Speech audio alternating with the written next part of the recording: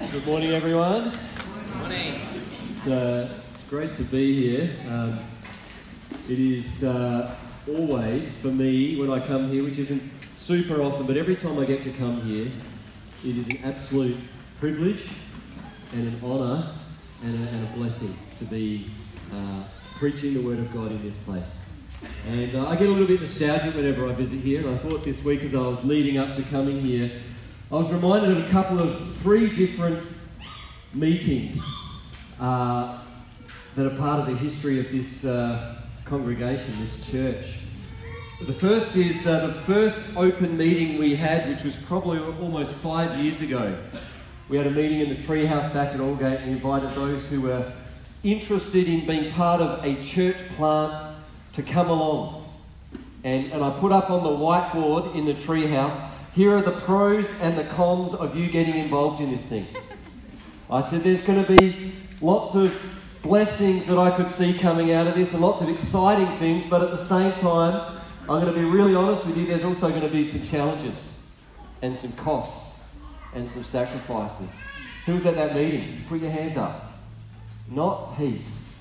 It's awesome. I remember that meeting. And I also remember a time when I had a coffee with Dave Shepherd. And Dave had been, I found out that Dave was considering taking a ministry position at another church, and I was like, what? I didn't know Dave was interested in actually going into ministry, so I quickly arranged a coffee with him. But I think the coffee shop was closed because we ended up walking around the neighbourhood of Highgate, and I just tried to encourage him that God's plan was for him to stay with us. And then I remember meeting with Robin at the Uradla pub, I think, for lunch. And I shared again with him a sense that I felt that he would be a great person to have on our team, that God had already sowed a seed in his heart where he had said that I'd be interested in potentially taking a ministry position out of his Baptist World Aid job. What I'd absolutely love to do would be to go and be part of Hills Baptist. And so I spoke into that. God had already paved the way, and God weaves things together for his plan. And God had a plan for this church, this congregation before we even dreamed up the idea. God already had plans in place, and God's brought it together. It's such an encouragement to see what God is doing amongst you all. So be encouraged that God is good, and he is here, and he is at work. This morning I want to bring a message. For about 7 months this year, back at Aldgate, we preached through the book of Romans. And there's one little message in that there's a passage that I think maybe I hadn't even noticed in Romans before we preached through it, that stood out to me, that just zooms in on who God is. And this morning I want to bring that to you because I just felt like nothing better than to draw our attention 100% on God and who he is and his character, and not think too much about ourselves, but just think about God and his greatness. And so I'm going to share with you a passage from Romans chapter 11, verse 33 to 36. You can open that up if you've got a Bible in front of you in a form like this or on your phone. But thanks Nick, you put it up there. Let's read Romans 11, verse 33 to 36. It is 4 verses in total, but it's just what it says is just so wonderful. Oh, the depths of the riches of the wisdom and the knowledge of God. How unsearchable his judgments and his paths beyond tracing out. Who has known the mind of the Lord? Or who has been his counsellor? Who has ever given to God that God should repay them? For from him and through him and for him are all things. To him be the glory forever. Amen. Amen. I don't know if you've ever climbed a mountain and got to the top and looked out over a view that has taken your breath away. Probably the story that the experience that I remember the most of climbing a mountain was probably 3 years ago now in Indonesia, when we visited Hohidiai, and we had the opportunity to climb a volcano there. One of the world's most active volcanoes. It's been continually erupting for about 30 years. And we left at 2 o'clock in the morning. We had planned to get an early night, but we'd been at a service there of worship and God had done some amazing stuff, so we had a late night. We got about 3 hours sleep. We got up at 2 in the morning. We got going and we arrived and parked at the bottom of this volcano. Well, it was down the bottom of the mountain at 4 in the morning, and we started walking. And we hiked in darkness for a couple of hours, then the dawn came. And we kept hiking up and up and up. And we eventually reached this plateau sort of filled with lava, dust stuff. Not sure the official type term. I'll call it lava dust stuff. And then we made the final climb over this giant rock section. And then we got to the volcano, the cone of the volcano, and we climbed that, and it was, by this point, we'd been walking for about 5 hours, then we climbed over the rocks, and then we finally climbed up the cone of the volcano, which was incredibly hard climbing on this sandy, lava-y stuff, and we got to the top, and you could look, lie down on your tummy and look into the bottom of the volcano, which had the smoke rising up, and then you could look the other way and look down, out from the top of this mountain, out over the most incredible view, and it was breathtaking. It was feeling so small and powerless and small in comparison with the power and the might of this volcano, and then the scale of the view. It was just breathtaking. I don't know if you've ever had an experience like that. But Romans chapter 11, if you're going to understand it in context, is the Apostle Paul. He has spent 11 chapters expanding the view and showing us the view of the greatness of God and of the gospel. He has shown us this most incredible, majestic, and profound view of how amazing God's saving grace and His plan for humanity is. His plan to save people.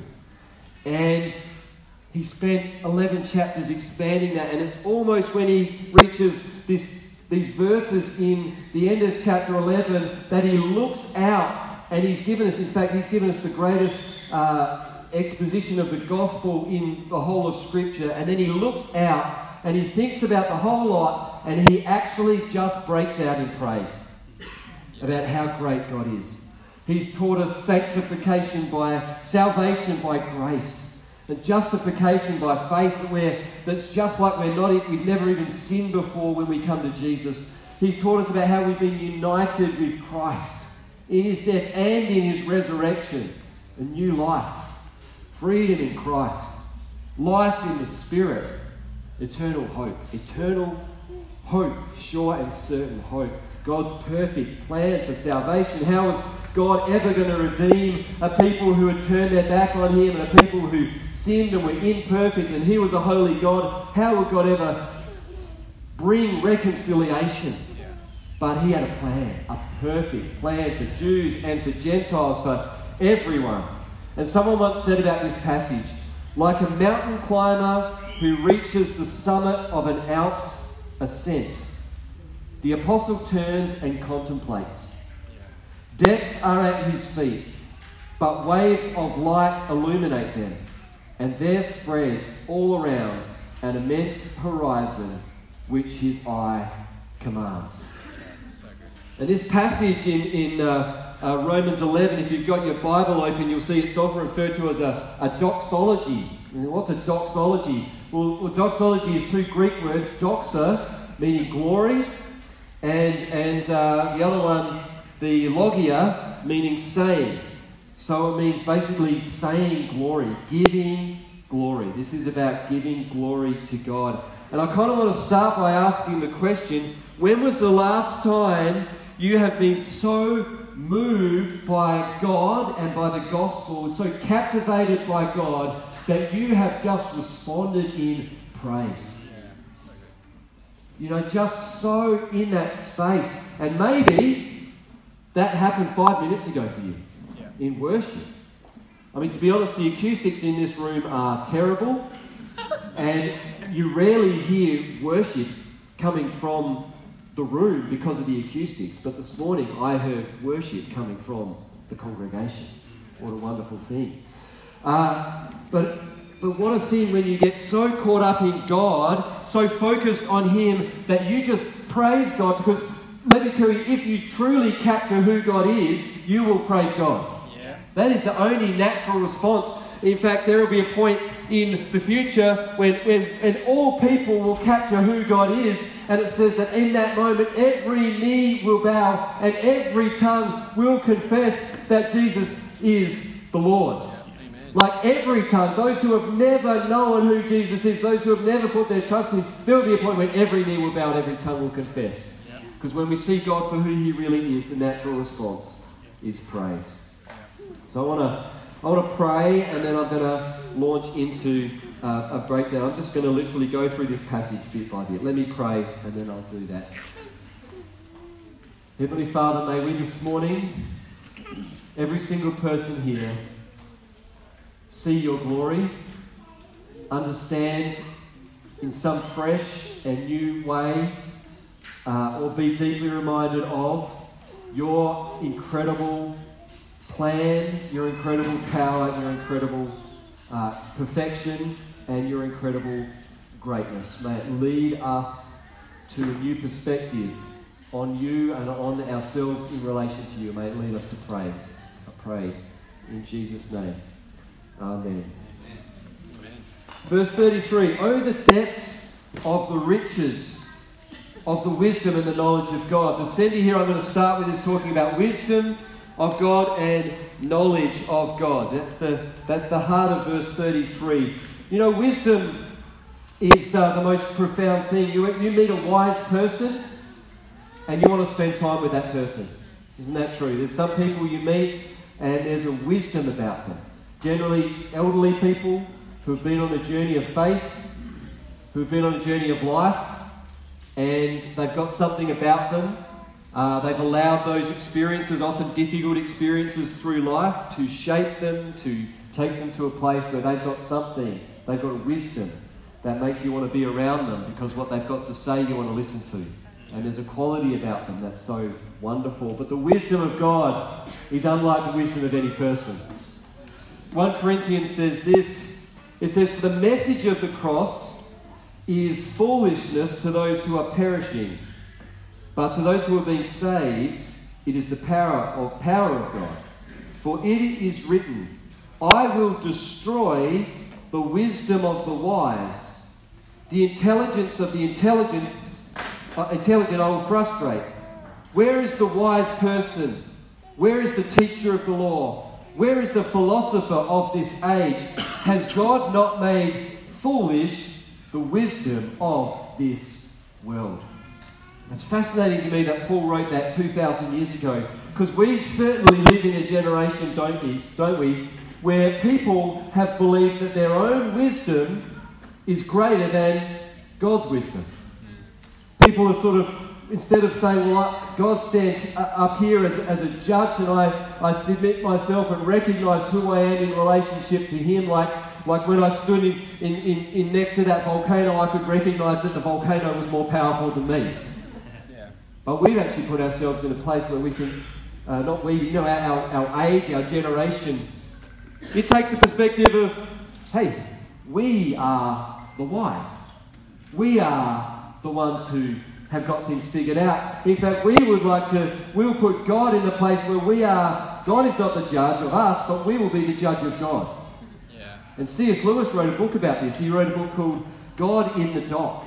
He said that something's happened he was seeing was happening way back through whenever he wrote the book in, say, the 50s, I'm not sure. He's saying something's happening in our world where it used to be that God was the judge and we were understood that we would be judged by God, and now we're doing a switch here where we think we are the judge and God will be judged by us. Yeah. What foolishness that is. Yeah. And what arrogance that it is that people would ever allow that situation to develop. Yeah. But the wisdom of God is a wisdom, a depth that we can never fully capture. That's the wisdom of God. What about the knowledge of God? You know, there's 2 words or 3 words that are kind of big words that capture some way of understanding the knowledge of God. The first is omniscience, which means that God knows all things. And the one that goes with it is omnipresence, which means that God is in all places at all times. So we believe God is here this morning, but doesn't mean that if he's here, he's not back at Aldgate, you know? He's there as well. He's actually in every other church in this world. In fact, there's no place you could go in this world where God would not be. Yeah. God is in all places, but he knows all things. The Bible says he knows the number of hairs on our head. It's a larger calculation for some of us than others. But God knows, you get your head around this. God knows the Bible says God perceives our thoughts from afar. Not just every word we speak, but every thought that we have. God knows every thought of every person, and every word that's spoken he hears of every single person, not just in this room, which would be a fair thing, a fairly profound thing, if he could know every word and every thought ever spoken by every one of us. But he knows that for every single person in the entire world. And he knows that for every person who's ever lived and whoever will live through all of human history. And he also controls not just individual life, but he involves and he shapes the plans of nations and of rulers and of kings, and he's above all of them. And he works every single event and every single moment for all of history, and he works it all together to fit with his plan and his power to his plan of redemption for the whole world. You think about that. Isn't that incredible? You know, I told a story. We had a group here visiting from Indonesia a few months ago, and many of you would have heard them when they shared some of their testimonies. What an incredible thing that the way he just works in people's lives, that people from a little island in Indonesia end up sharing their testimonies to us that touches our lives, and then our lives touch other people's lives, and it kind of fits together. And you think about how it was that you came to know Jesus, and that came through various people who had their lives touched by other people, who had heard the gospel through other people, and God brings it all together. It's part of his plan. Oh, the wisdom and the knowledge of God. Isaiah chapter 55 says, "For my thoughts are not your thoughts, neither are your ways my ways, declares the Lord. As the heavens are higher than the earth, so are my ways higher than your ways, and my thoughts than your thoughts." How much do we often, kind of think this? I think there's 2 mistakes that we can make about God. One is that we would think we've got no way of capturing or understanding God at all, right? Because the Word has revealed to us the character and nature of God. But there's an equal problem, which is if we think we've got God all figured out, right? We think we know everything about God and we can totally explain everything about God. Believe me, there is so much about God we can never really comprehend. And the deeper I go into knowing God and understanding God, the more I just understand that God is just way beyond my comprehension. And so it's an amazing thing. You never reach the end of fully understanding God or his word, and yet you know more and more about God, but the more you know about God, the more you realise God is greater and more above and more powerful and more profound and more perfect than you could ever imagine. And so this passage says, "Oh, the depths of the riches of the wisdom of God." So the depths of God's riches are deeper than you could ever go, right? You could go down to, what's the lowest point in the world? Little quiz question for you. What's the lowest point on earth? The bottom of the Dead Sea. No, the Mariana Trench. The Dead Sea is the lowest point on earth, the lowest point of land on earth. So very good day if you're in there. So at the bottom of the Mariana Trench, you could go to there's no point physically or in understanding where you could actually reach the depths of God's knowledge and wisdom. And the riches of God, the riches of his knowledge. You know, the Bible speaks so much about the different kinds of God's riches, in Ephesians particularly. Ephesians chapter 2, it speaks about the riches of his kindness. In chapter 9, the riches of his glory. In chapter 10, it says that he richly blesses us. And in another chapter, it talks about the riches of his mercy. But here it talks about the riches of his wisdom and his knowledge. And it's interesting that we are a world that loves riches. We love riches in this world. We pursue riches. We long for riches so often. And the parable of the sower says that some people hear the word of God, but they're like it's like seed sown among thorns. They hear the word, but the worries of this life and the deceitfulness of wealth and the desire for other things comes in and chokes out the word. There's something about material riches that can affect us in a profoundly negative way. But here it talks about a different kind of riches. The riches of the wisdom and the knowledge of God. We need to know and long to know the riches of the wisdom and knowledge of God, because there are no riches in this world that compare with those. Oh, the depths of the riches of the wisdom and the knowledge of God. Then it goes on to say how unsearchable his judgments and his paths beyond tracing out. How unsearchable his judgment, his paths beyond tracing out. Can you know about God? Can you know his character? Absolutely. But will you ever fully understand his judgments and his paths? Absolutely not. Yeah. There is something about God that's always going to require you just to trust him in the uncertainty of life and of circumstances and of knowing who he is. Yeah. There are two great dangers. One is to say, I can never know anything about God. It's all a mystery. It's all whatever you want it to be. No, that's not true. Yeah. It's been revealed in the Word. But the other one is when people have such a neat explanation for God and everything's in such a neat package that God's almost put in a box. Yeah. And they try to contain God. God will never be contained. He will always expand beyond what you think. Yeah, that's good. And then it goes on to these three questions. And three questions are this. Let me give you a simple explanation of this passage. Is that the answer to all these questions, these three questions, is no. Right? Who has known the mind of the Lord? Who has fully known the mind of the Lord? Answer? No one. Who has ever been his counsellor? You know, there's times in life when I seek out counsel. And I seek mentors. And I seek to I hit situations in ministry or in life where I need to go to someone and share with them and say, what do you think? You know, I can't figure this out. I want to draw on the wisdom of your experience, and I need some help here, and I don't really know. But you know what? Who has ever been God's counsellor? Who's been the one? Have you ever been praying and you've heard the voice, look, can you help me out? I just can't figure something out. You know, God's asking you for advice. No, that doesn't happen. If you think that's the case, you were, I don't know, you're in another place. Who has been God's counsellor? No one's been God's counsellor. God doesn't need the counsel of anyone. And who has ever given to God that God should repay them? The answer here is no one. This is a tricky one. Because in my ministry experience, I've encountered situations where people do believe that they've given to God that he should repay them.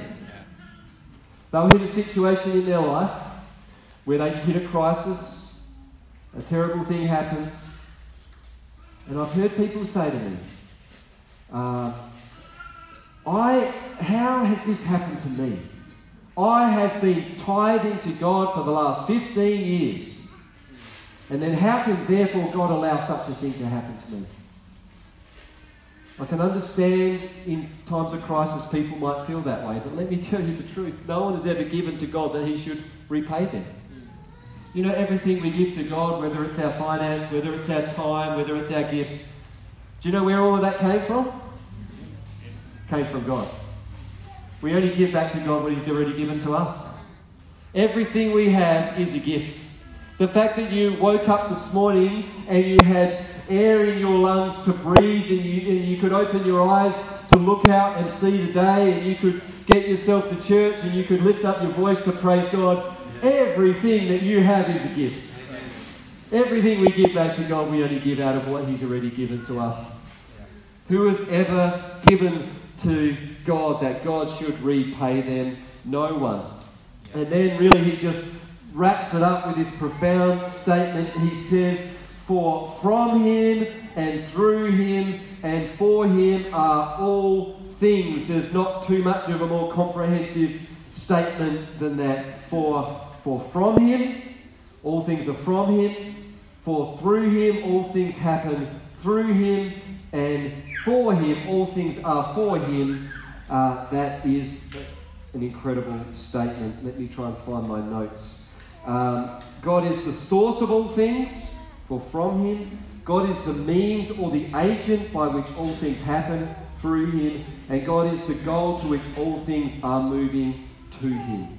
And in view of all of that, Paul's final conclusion, the only true conclusion that can be drawn, is this: to Him be glory forever. Amen. I want to say to you this morning that God is bigger than you think. God is bigger than you think. I don't know how big you think God is, and I don't know how big He is in your understanding and in your comprehension, but I can tell you this: God is bigger than you think. So often we limit God, or we don't realise how great He is, or how big He is, or how perfect He is, or how great His plan is, but God is bigger than you think. And in past generations, they had a great reverence for God. It was not so long ago. There has been a shift in the way Christians think about God, and some of it is good and some of it is not so good. Because a few generations ago, people genuinely feared God. Yeah. And there was something about that was kind of unhealthy, because they missed that God was loving perhaps and intimate and with us, and we could absolutely pour out our hearts to God and know His embrace and all of those things that we know today. But what they did have that perhaps we missed was a reverence and an awe for God. And I think what's happened is we've moved towards, thinking God and singing about and believing that God just wants to kind of embrace us, and He's with us and He loves us, and absolutely He is. But I wonder if we've lost some reverence for God. I wonder if we've lost some of the awe of God. Yeah. That when you kind of stand, like standing on the edge of that volcano that day, we had a group of about 8 of us, and one person in our group was so profoundly in awe of the power of that volcano that she got overwhelmed by fear and ran off that mountain. Yeah. She just got out of there because she was scared for her life. Because this volcano was erupting. It was powerful. It was shaking the ground. When we stand in God's presence, there should be a sense where we're completely free just to share with Him everything and to know His love and to know His affection. But there should be another part of us that almost shakes because of the power of God. Yep. So, earlier this year, we went on a young adult camp, and Mike Mills, who's the state minister of Baptist churches, came and spoke. And he shared a quote by C.S. Lewis from the Narnia series. And something about it touched our young adults. And I think the reason it touched our young adults is because of this thing where they perhaps had lost the sense of the awe and power of God. And he told the story, so I'm going to quote from Narnia, about when the children are going to meet Aslan. And who's read the Narnia series? Who knows what I'm talking about? A lot of people. That's good. Because if you don't, it sounds a little weird as I explain it. So there's some children who go into a magical land, and the whole story of Narnia is an allegory for the gospel. Right? It's written by C.S. Lewis, a Christian. It's an allegory of the gospel. And there's a character in the book, a lion, who's called Aslan. He's the Jesus figure. He's representing Jesus. And the children are about to go and meet Aslan. Right? And they happen to be talking to some beavers. And that's what's a bit weird in the story. Talking beavers. They're going to go and meet Aslan. And this is the story from this book. Is he a man? They're asking about Aslan. Is he a man? Asked Lucy. Aslan, a man, said Mr. Beaver sternly.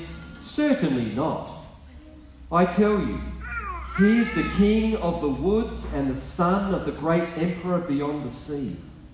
Don't you know who is the king of the beasts? Aslan is a lion, the great lion. Oh, said Susan, I thought he was a man. Is he quite safe? I should feel rather nervous about meeting a lion. Well, that you will, dearie, and make no mistake, said Mrs. Beaver. If there's anyone who can appear before Aslan without their knees knocking, they're either braver than most or just silly. Then he isn't safe, said Lucy. Safe, said Mr. Beaver. Don't you hear what Mrs. Beaver tells you? Who said anything about safe? Of course he isn't safe, but he is good. He's the king, I tell you. Yeah. And I want to just remind you that our God is the king and Jesus is the King of kings. And it says in Revelation, this passage about Jesus, let me tell you about the kind of Jesus who is powerful. It says in Revelation 19, then I saw heaven open, and there before me was a white horse whose rider is called Faithful and True, and with justice he judges and wages war.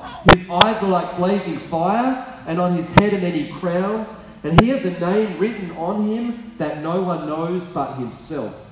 And he is dressed in a robe dipped in blood, and his name is the Word of God. And the armies of heaven are following him, riding on white horses, and dressed in fine linen, white and clean. And coming out of his mouth is a sharp sword with which to strike down the nations. He will rule them with an iron scepter.